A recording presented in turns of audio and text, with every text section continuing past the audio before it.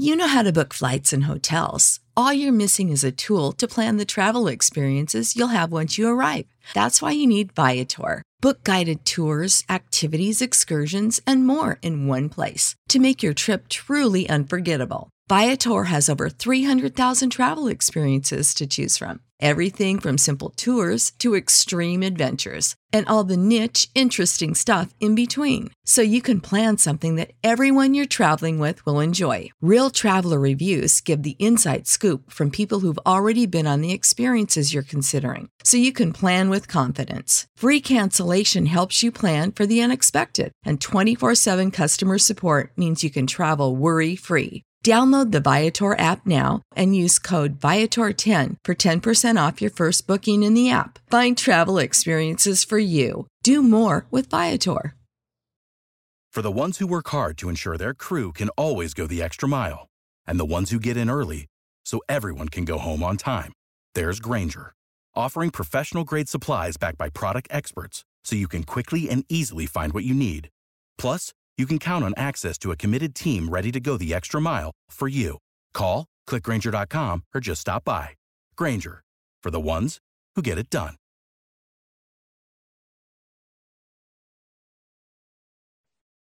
Subscribe to Inclusion Revolution Radio, wherever you get your podcasts.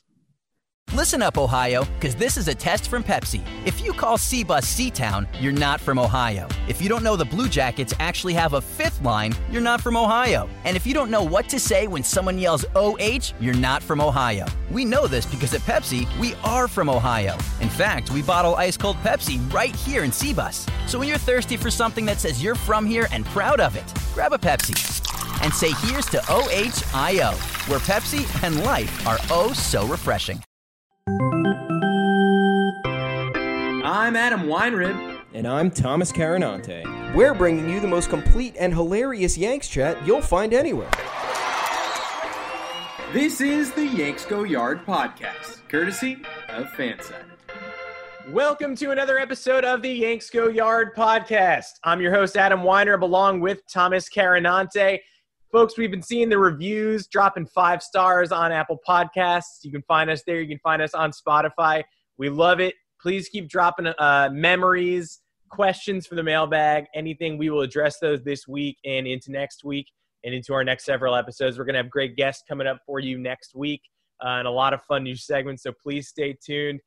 Today we are going to debut, though, Thomas, a segment based off of Tuesday night's Yankees-Braves game, a 9-6 Yankee win that looks a lot different if you watched it rather than only followed the box score or the mobile app. So, Thomas, I watched last night's game. You did not. This is a segment we're going to call Wasn't Watching. Yeah, it's going to be a great one, especially because, well, at least during the 162-game slate, I do my fair share of not watching just because I can't be put through the agony of 162 full games. Now we're in a 60-game season, I could have watched last night's game. I was having some dinner. I was enjoying myself. I bet on the Yanks. So I was like, you know what? I'm going to box score this one. We'll see what happens. But two completely different perspectives, and I think this is going to be a cool thing moving forward. Well, I usually am the one who ducks away from watching these games. It has nothing to do with the intensity of my fandom. I can promise you that, considering when I don't watch, I'm walking around my room sweating and I'm refreshing the mobile app at weddings and shit like that. But yeah, often I will be the one to duck away and sort of say, I can't watch the end of this. I'm going to another room. I'm checking my phone in 10 minutes. If the bases are still loaded, I'm done. Or if they've been unloaded in the fashion I don't want them to be, I'm done. But I watched last night's game in its entirety. Thomas did not. And that's an entirely different perspective to have. If you didn't watch the game, 9-6 win over the Braves, one of the top offenses in baseball. Check Jordan Montgomery's line, 6 innings, 3 earned runs. Pretty good. Not despicable that the bullpen ended up giving up 3 runs in 3 innings. Worse things have happened. I guess theoretically that's what happens when you have an 8-0 lead. You can feel comfortable enough that you can use bullpen pieces that you wouldn't normally use. But to those of us who watched it, it was absolute torture brought about by Aaron Boone. Some incredibly curious decision-making, unlike anything he did in 2019 when it felt like he had taken, light year steps forward. And it was all clouded by the removal of Aaron Judge in the 6th inning before a plate appearance, not a defensive half inning. So, Thomas, I guess that's where I want to start. The Yanks are up, at this point, they're up 8-3, and Aaron Judge gets pinch hit for by Mike Tauchman. Did you notice this when you were checking your phone? Is this something you just saw after the game? Did this even enter your consciousness? No, I did see it almost in real time too. And I was like, what? I was like, please don't tell me he's injured. So I went to Twitter, I checked, didn't seem like anything was fishy. It still seemed weird though. I guess my first reaction after I realized it wasn't an injury because nothing was said on that front, I said, you know what? We're up by 5. Give the guy a few innings rest if this is really what you want to do. I don't really get entirely doing that. Just rest him for the full game if you want to do that. Then again, I thought back and I was like, Acuna was ruled out right before with an injury. Just go full squad right here with the boys. Take it to the Braves. No need to rest Judge in the beginning. Maybe rest him tomorrow. But yeah, I got scared for a second seeing it from the box score. What was it like actually watching? I mean, there's almost no reason to do that if there's not an injury, right? So the people jumping to the logical conclusion that Judge got hurt, I wouldn't say they were jumping, they weren't making a major leap. You don't often pinch hit for your best player and probably the AL MVP frontrunner in the 6th inning of a 5-run game. Now, it seems in retrospect that Boone had this plan in his head all along, knowing that Judge had played 4 games at Tropicana Field over the weekend, and then got the day off on Monday into the Tuesday game. Odds are he probably pregame considered removing Judge if the team was up by a certain amount of runs, saw them go up 8-0 in the 6th, decided he was going to do it then. Montgomery allows the 3 runs, and he doesn't let that cloud his picture, and he makes the change anyway. And Mike talked. Underdog Fantasy is the fastest-growing fantasy app and easiest place to play fantasy sports. Just jump on UnderdogFantasy.com or download the app, draft your team, and that's it. And if drafts aren't your thing, they also have a pick'em game where you can win 20 times your money in a single night. Use promo code RADIO, and Underdog will double your first deposit when you sign up with up to $100 in bonus cash. Deposit $100, get $100 free. That's promo code RADIO. Terms and conditions apply. I mean, you could do far worse with your sub for Judge than Mike Tauchman. He's, a starter, probably should be starting most, if not all of these games. Brett Gardner's leash shorter than it's ever been, really. So arguing, Mike Tauchman should be in the game anyway. It's a huge downgrade only because it's Aaron Judge. But the fact that it was done in a pinch hitting appearance and not as a defensive substitution in the next half inning, when you could have Judge hit for himself one last time, then get removed for, the 7th, 8th, and 9th, that sort of seems like the more prudent move, and that sort of seems like what you do if he weren't hurt. So the fact that he's not only giving Judge a rest, but also taking away an at-bat from him that he probably should have had in a game that's tightening, it made borderline no sense, and I think the panic was justified. You can claim all you want that there's going to be these overtraining injuries and the start, stop is going to hurt some of these guys. And you don't want Judge playing all 60 games. I want to see that, but you can't realistically have Judge play all 60 games after he missed the majority of the year rehabbing this pec injury and this rotating shoulder thing and the fractured rib, punctured lung combination, whatever that was. I guess the difference is the overtraining, is there any way for Judge to be overtraining? He never really – there was no start-stop with Judge. He wasn't active in the spring, and he was active only in a rehab sense this summer until he was activated for baseball activities. So if there's anyone I'm not worried about having this unconventional spring training on-off switch, it's Judge. Stanton, made more sense. He's he's got the most fragile legs in the game. He was hurt in spring training. He got hurt again after, one sprint in Tropicana Field. That's not shocking. But I guess we'll see what happens on Wednesday night. At the time, it made perfect sense that Judge was nursing something. But then you watch the broadcast, and he's sitting in the dugout smiling, laughing, gesturing at his teammates. He's doing all the things that a player would do if he'd been pulled out of a 12-0 blowout. But the problem is this wasn't a 12-0 blowout. It was an 8-3 game, and it had only been an 8-0 game for a couple of minutes. Jordan Montgomery laid one changeup flat to Marcell Ozuna, and went from an 8-run lead to a 5-run lead. And if you don't think the Atlanta Braves can come back from a 5-run lead, then you didn't just watch what they did to the Mets 2 weeks ago in Atlanta. And you didn't just watch them come back from 13-1 down to 13-8 in the 9th inning alone in Philly on Monday night. If there's any team that does this, that knows how to take advantage of the underbelly of a bullpen, it's the Braves.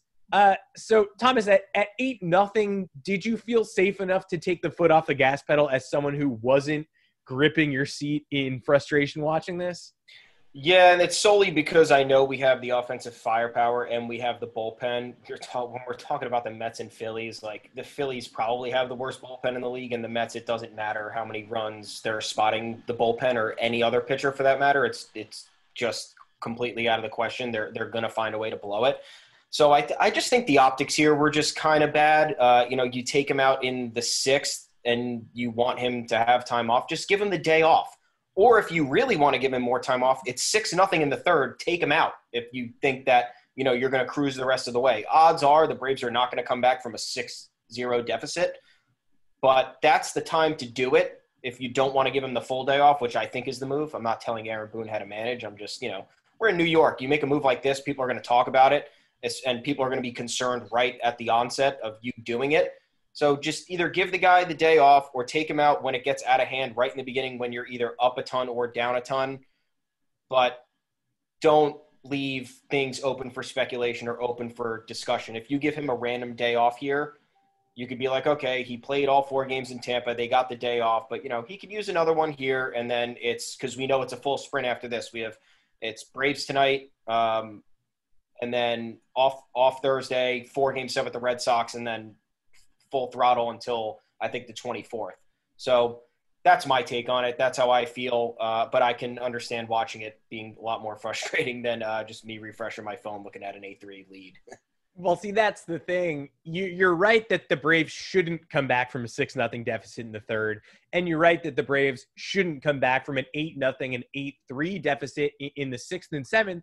But then again, here's where I had to torture myself by watching this game kicks in, because you're right. That shouldn't happen. Even the most skilled offenses in baseball, even the best comeback teams should be foiled when they face a deficit that massive. And no blame. I'm not laying any blame at Jordan Montgomery's feet. People debate about whether you can say the line was indicative of the start or not. I mean, if you give up a 3-run home run on a bad changeup in your last inning, then that was a part of your start. And it's not really fair to say, well, without the one bad pitch, he would have thrown 6 shutout. I mean, yeah, without any of the hits he gave up, he would have thrown a no-hitter too. So I would say that he worked out of a lot of trouble early. It was probably perfectly valid to say 6 innings, 3 runs. That was a quality start from Jordan Montgomery. That being said, you've got a Braves team that just feasted on the underbelly of the Phillies bullpen and ate the Mets alive. The Yankees have a bullpen advantage, but they actually don't if you use David Hale in this 8-3 game to start off the 7th. And they actually don't if you get an insurance run in the bottom of the 7th and go right to Luis Cessa in the top of the 8th. That's how it gets to be 9-6 in the blink of an eye. And that's how Adam Ottavino and Chad Green both have to come in mid-inning and test Gary Sanchez with their breakers and fastballs and crazy sinking sliders that Ottavino has, because there are men on base when they arrive in a game that you never wanted them in the first place, but eventually probably had to face facts, and especially after Boone tried to use David Hale to steal outs in the 7th, and it didn't work, and he had to go to Ottavino. I do not see how Chad Green is not in that game in the 8th inning. Not only was Chad Green not in that game to start the 8th inning, Thomas, this is what you missed on the broadcast and why my eyeballs were on the floor. Not only did Green not start the inning, Luis Avilan was warming up as the bases were being loaded in the 7th with Ottavino on the mound. Luis Avilan was going to be the fireman for Ottavino, who brought the tying run to the plate in Marcell Ozuna. That's one of the best players on the Atlanta Braves. That's not who you want to see who's a grand slam away from tying an 8-4 game. And he's a righty. Why? God. He just took a lefty on righty. He obliterated the lefty change high in the zone from Jordan Montgomery on a silver platter into the left field bleachers. I don't know who Avalon was supposed to come in for, but I know that even seeing his face and general body motions in an 8-4 game with the bases loaded sent me into absolute hysterics. Yeah, that would do the same for me. I think, call me crazy here, but I think in this game, I don't even waste one of the relievers. I think he's been doing this with all the other games where we're either super out or super in. We've seen it twice. Bring in Loaizaga or King here and just let him finish out 2-3 innings. Why not do that? I have no idea. And why? Yeah, Zach Britton's your closer, right? You don't really want to use Zach Britton in a game you led 8-0, and I get that. But at a certain point, you do have to think the only time Zach Britton has looked bad this season, and we're talking, bad versus untouchable. He looked pristine in every game except for Sunday against the Rays. And that came after days and days of rest that took him out of his routine. He didn't pitch in the doubleheader in Tampa. He didn't pitch in the first game. He had taken days off. The Philly series, he wasn't really needed. He closed out the first game of the Philly series. So it was like the only time I've seen Britton be ineffective was when he was benched for a long period of time. I didn't really want Zach Britton in a 9-6 game last night, but I didn't really want a 9-6 game in the first place. And honestly, if it had been 9-4 in the ninth, I wouldn't have hated Britton getting work. I would have at least liked to see Britton warming up in the pen if Sessa had managed to get out of the 8th inning unscathed. I'm laying a lot at Boone's feet. I hate blowing huge leads. Everyone does. No one's like, a thing I love is blowing huge leads. But it feels inevitable when you see the momentum already turning and then guys like Hale and Sessa being handed the ball and the torch and being asked to sort of do the job of someone who is much better. It's not Luis Sessa's job, and also, he's got an insurance run. Technically, he should be able to protect a 5-run lead, but the Braves are basically drooling at this point, ready for anyone who's not an elite reliever. And Luis Sessa, after several weeks on the shelf battling the coronavirus, is not an elite reliever. That brings me to the final point, which could only be accurately communicated by watching this game. And I will go off. Thomas, what did it feel like? What did you perceive from Gleyber Torres' performance using your box score only? I didn't see anything aside from he was having another not great night at the plate. I know he managed to get on base with a couple of walks, but Progressive presents today's to-do list for your dog. Check front door, check window, check other window. Rest chin on ground, look into distance. Bark for no reason. Check front door, check window, check other window. Your pet has a very busy schedule, so it's up to you to make sure they're protected. That's why Progressive Car Insurance covers your pets for up to $1,000 if they're ever in a car accident with you. Chase shiny ball, lose shiny ball. Find shiny ball, eat shiny ball. Get coverage for your pets with any auto policy from Progressive. Progressive Casualty Insurance Company and Affiliates. Coverage for cats and dogs included with the purchase of collision coverage and subject to policy terms. I saw that he popped out, I think, and grounded out or something. Oh, no, I'm sorry. Popped out and struck out. And that's all I saw. Didn't see anything relative to defense at all. And I know you were complaining about that big time. So I need to know what this felt like watching in real time. For 2 weeks now, I feel like I've been asking Aaron Boone to, during his days off decision-making, give Gleyber one of them. He started the B lineup against the Phillies in game 1 of the doubleheader when it kind of seemed like Torres was nursing an elbow bruise from that hit by pitch in Baltimore. And I made the case to, say if you're going to start a B lineup anyway, Torres should not only be one of the guys who gets the day off, he should maybe be first in line to get the day off. Boone sort of insisted on playing through it, and I don't understand that at all. But now my narrative is sort of morphing mentally. I used to think it was an injury and he was clearly hurt and taking these weaker than usual swings at the plate. Now I kind of think he's distracted by having to play shortstop. And it's not just the errors. The error count's high. Last night's error in the 8th inning, which was the first batter of the 8th inning and set up the 2-run inning, was an error. He muffed it. He got a bounce, dropped it, couldn't pick the ball up, couldn't throw to first. Classic shortstop error. But the concentration just is not there. And he hasn't been a full-time shortstop with the New York Yankees yet. This isn't pressure that we've seen laid at his feet in a permanent manner. There's a difference between playing shortstop for the Yankees and being the shortstop of the New York Yankees. they just had a dynasty led by Derek Jeter for 20 years. It's the most prominent position in Major League Baseball. And Didi Gregorius comes in and everyone goes, there's no way he can handle it. This rookie from Arizona, former top prospect, no bat, all glove. This doesn't make a lot of sense. And we see him, embrace it with aplomb. You couldn't imagine filling Jeter's shoes with a better option than Didi Gregorius. Now you decide to let Didi walk because Gleyber's a natural shortstop. He came up as a shortstop. It does make a lot of questions a lot easier if you just remove a recovering Gregorius from the equation. He costs money now. Gleyber doesn't. He had a bad 2019 season coming back from Tommy John. Gleyber was your best hitter, arguably, and most consistent player all year. So it answers a lot of questions to say, you're the shortstop, Gio, you're a third. DJ LeMahieu, you're not moving around anymore. You play second base, and Voit forward, you're a first, right? It's easy on paper. But so far, Gleyber Torres, the shortstop, is not Gleyber Torres, the second baseman, and it's not just defensive uneasiness. It's defensive know-how, it's comfort, and comfort at the plate, too. Everything kind of seems to emanate from what he's feeling trying to fill these giant shoes. And it's these little things that you can never perceive before you see it in action. He blew a double play ball early in yesterday's game by failing to cover second or not knowing who was going to cover second. You can blame him. You can blame LeMahieu. But the bottom line is Gio Urshela flipped a ball to no man's land because no one was covering the base. LeMahieu caught it and saved it from rolling around.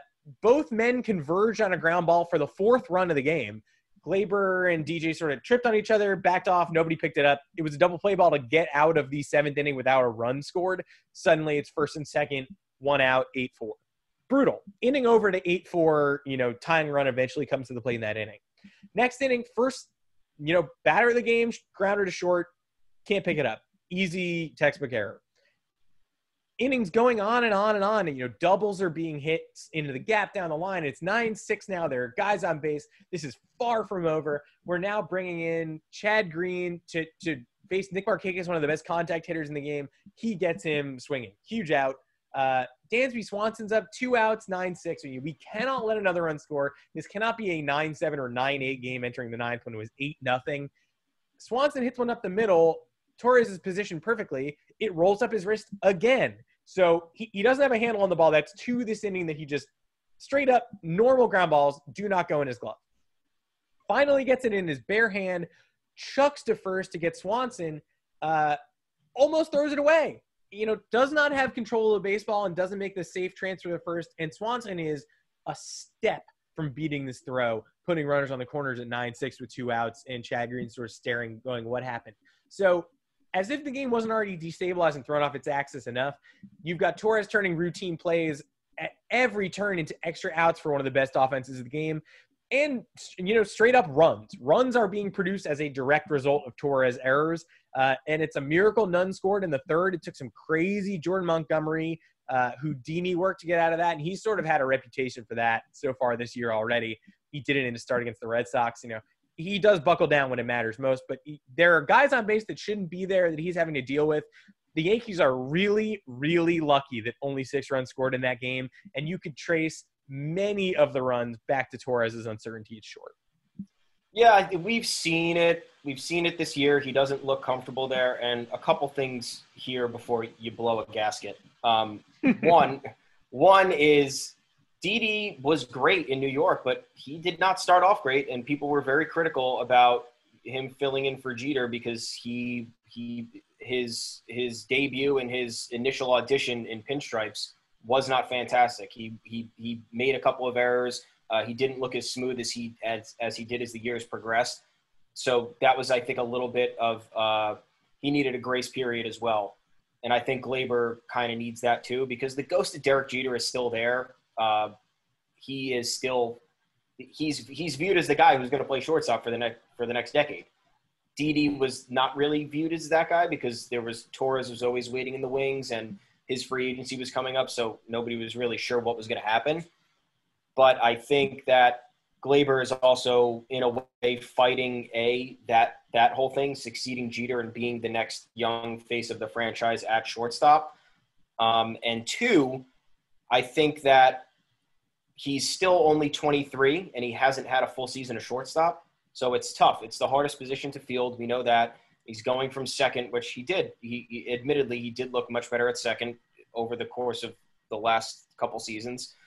And it's not an easy transition, especially this year when the season's delayed as long as it is. It's only 60 games, and he's in the worst case scenario right now. He doesn't even have his bat to prop up his confidence.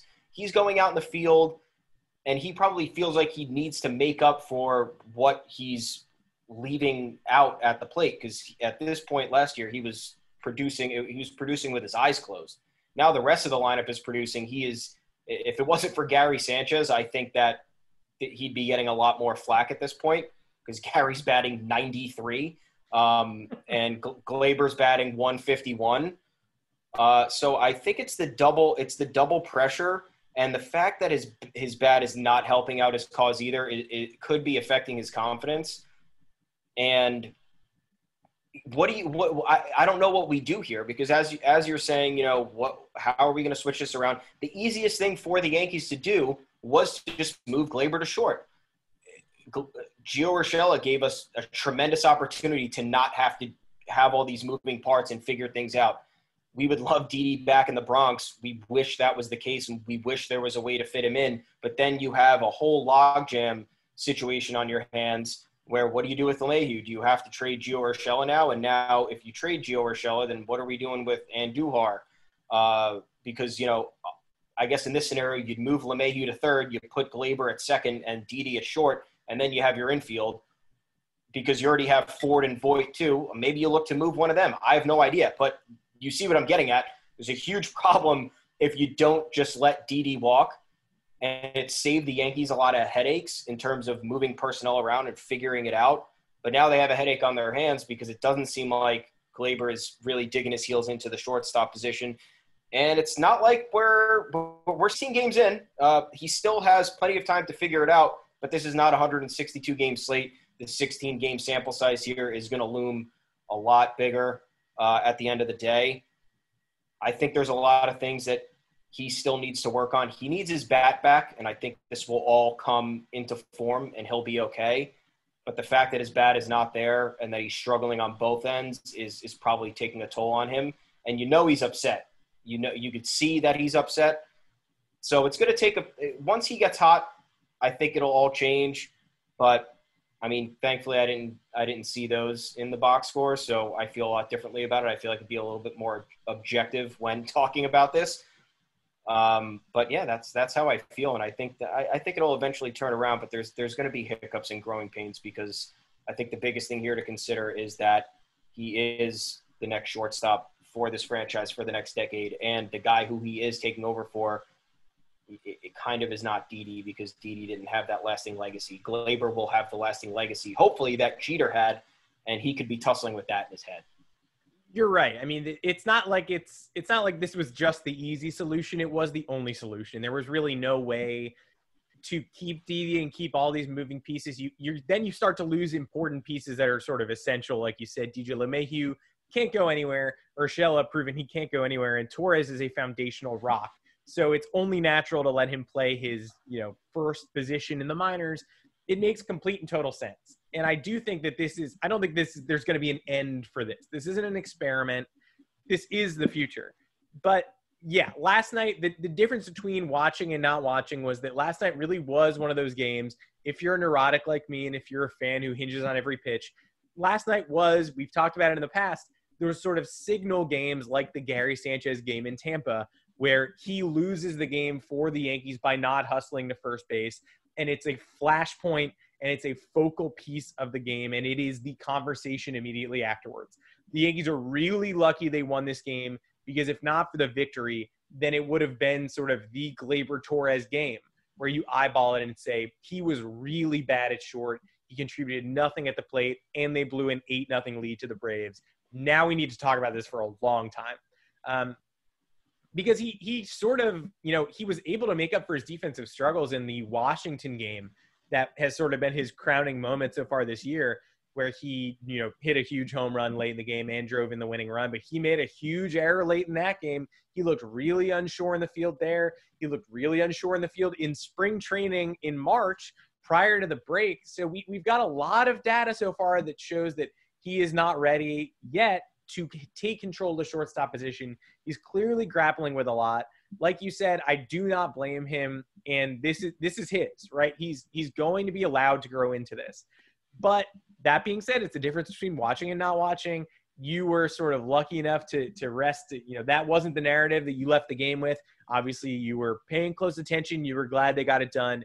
And I will say my attitude, you think I'm blowing a gasket now. My attitude, if Britton loads the bases, or if they go to Avalon in the 9th or something and he puts 2 guys on base for Britton to come in and throw an atom ball at Gary Sanchez's toes that skips away, then my mentality is different.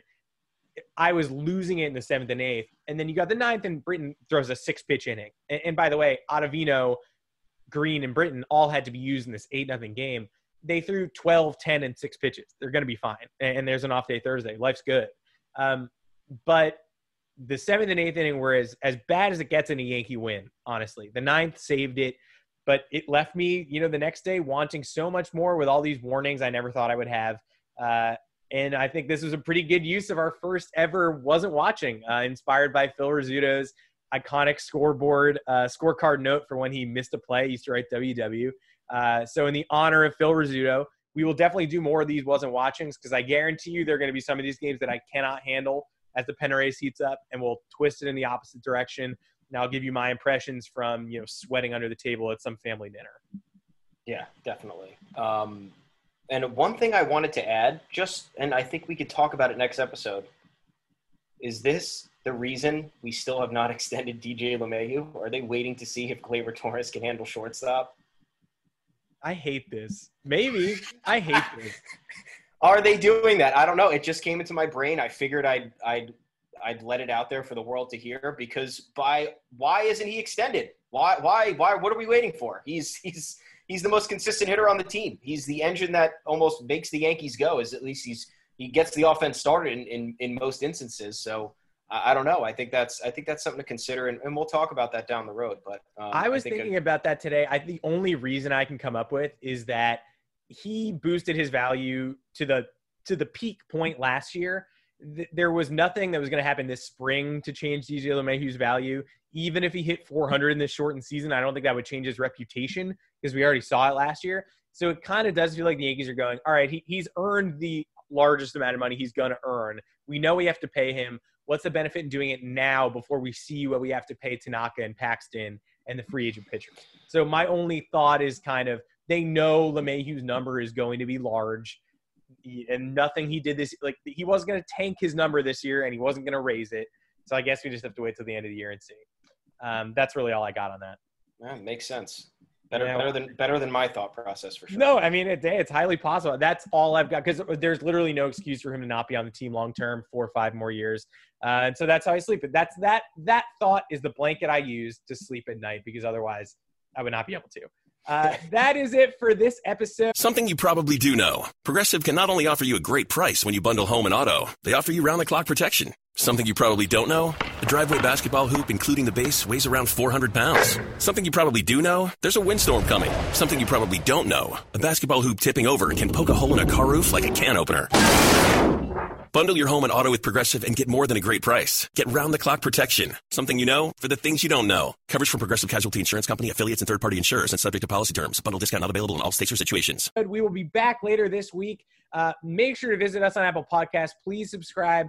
Please keep leaving those 5-star reviews. Drop us segment ideas, mailbag questions, anything you want. I'm Adam Weinrib. You can find me on Twitter at Adam Weinrib. And I'm Thomas Carinante. You can find me at Tommy's_takes. Please reach out to us. Start some debates, arguments, whatever you want. We're ready for it. Yeah, I'm insufferable on Twitter. That's where you're going to want to talk to me. Until next time, we will see you. See you guys.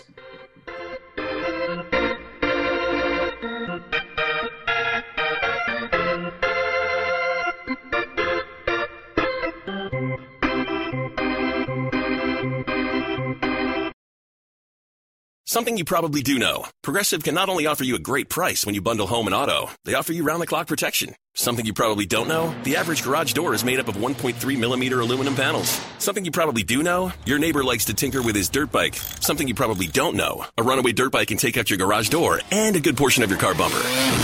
Bundle your home and auto with Progressive and get more than a great price. Get round-the-clock protection. Something you know for the things you don't know. Coverage from Progressive Casualty Insurance Company, affiliates, and third-party insurers, and subject to policy terms. Bundle discount not available in all states or situations. Support for this podcast and the following message come from Corient. Corient provides wealth management services centered around you. They focus on exceeding your expectations and simplifying your life. Corient has been helping high achievers just like you enjoy their lives more fully, preserve their wealth, and provide for the people, causes, and communities they care about. As one of the largest integrated fee-only registered investment advisors in the U.S., Corient has deeply experienced teams in 23 strategic locations. Corient has extensive knowledge spanning the full spectrum of planning, investing, lending, and money management disciplines. Leverage Corient's exclusive network of experts to craft custom solutions designed to help you reach your financial goals, no matter how complex they may be. Real wealth requires real solutions. For more information, connect with a wealth advisor today at Corient.com. That's Corient.com. Corient.com.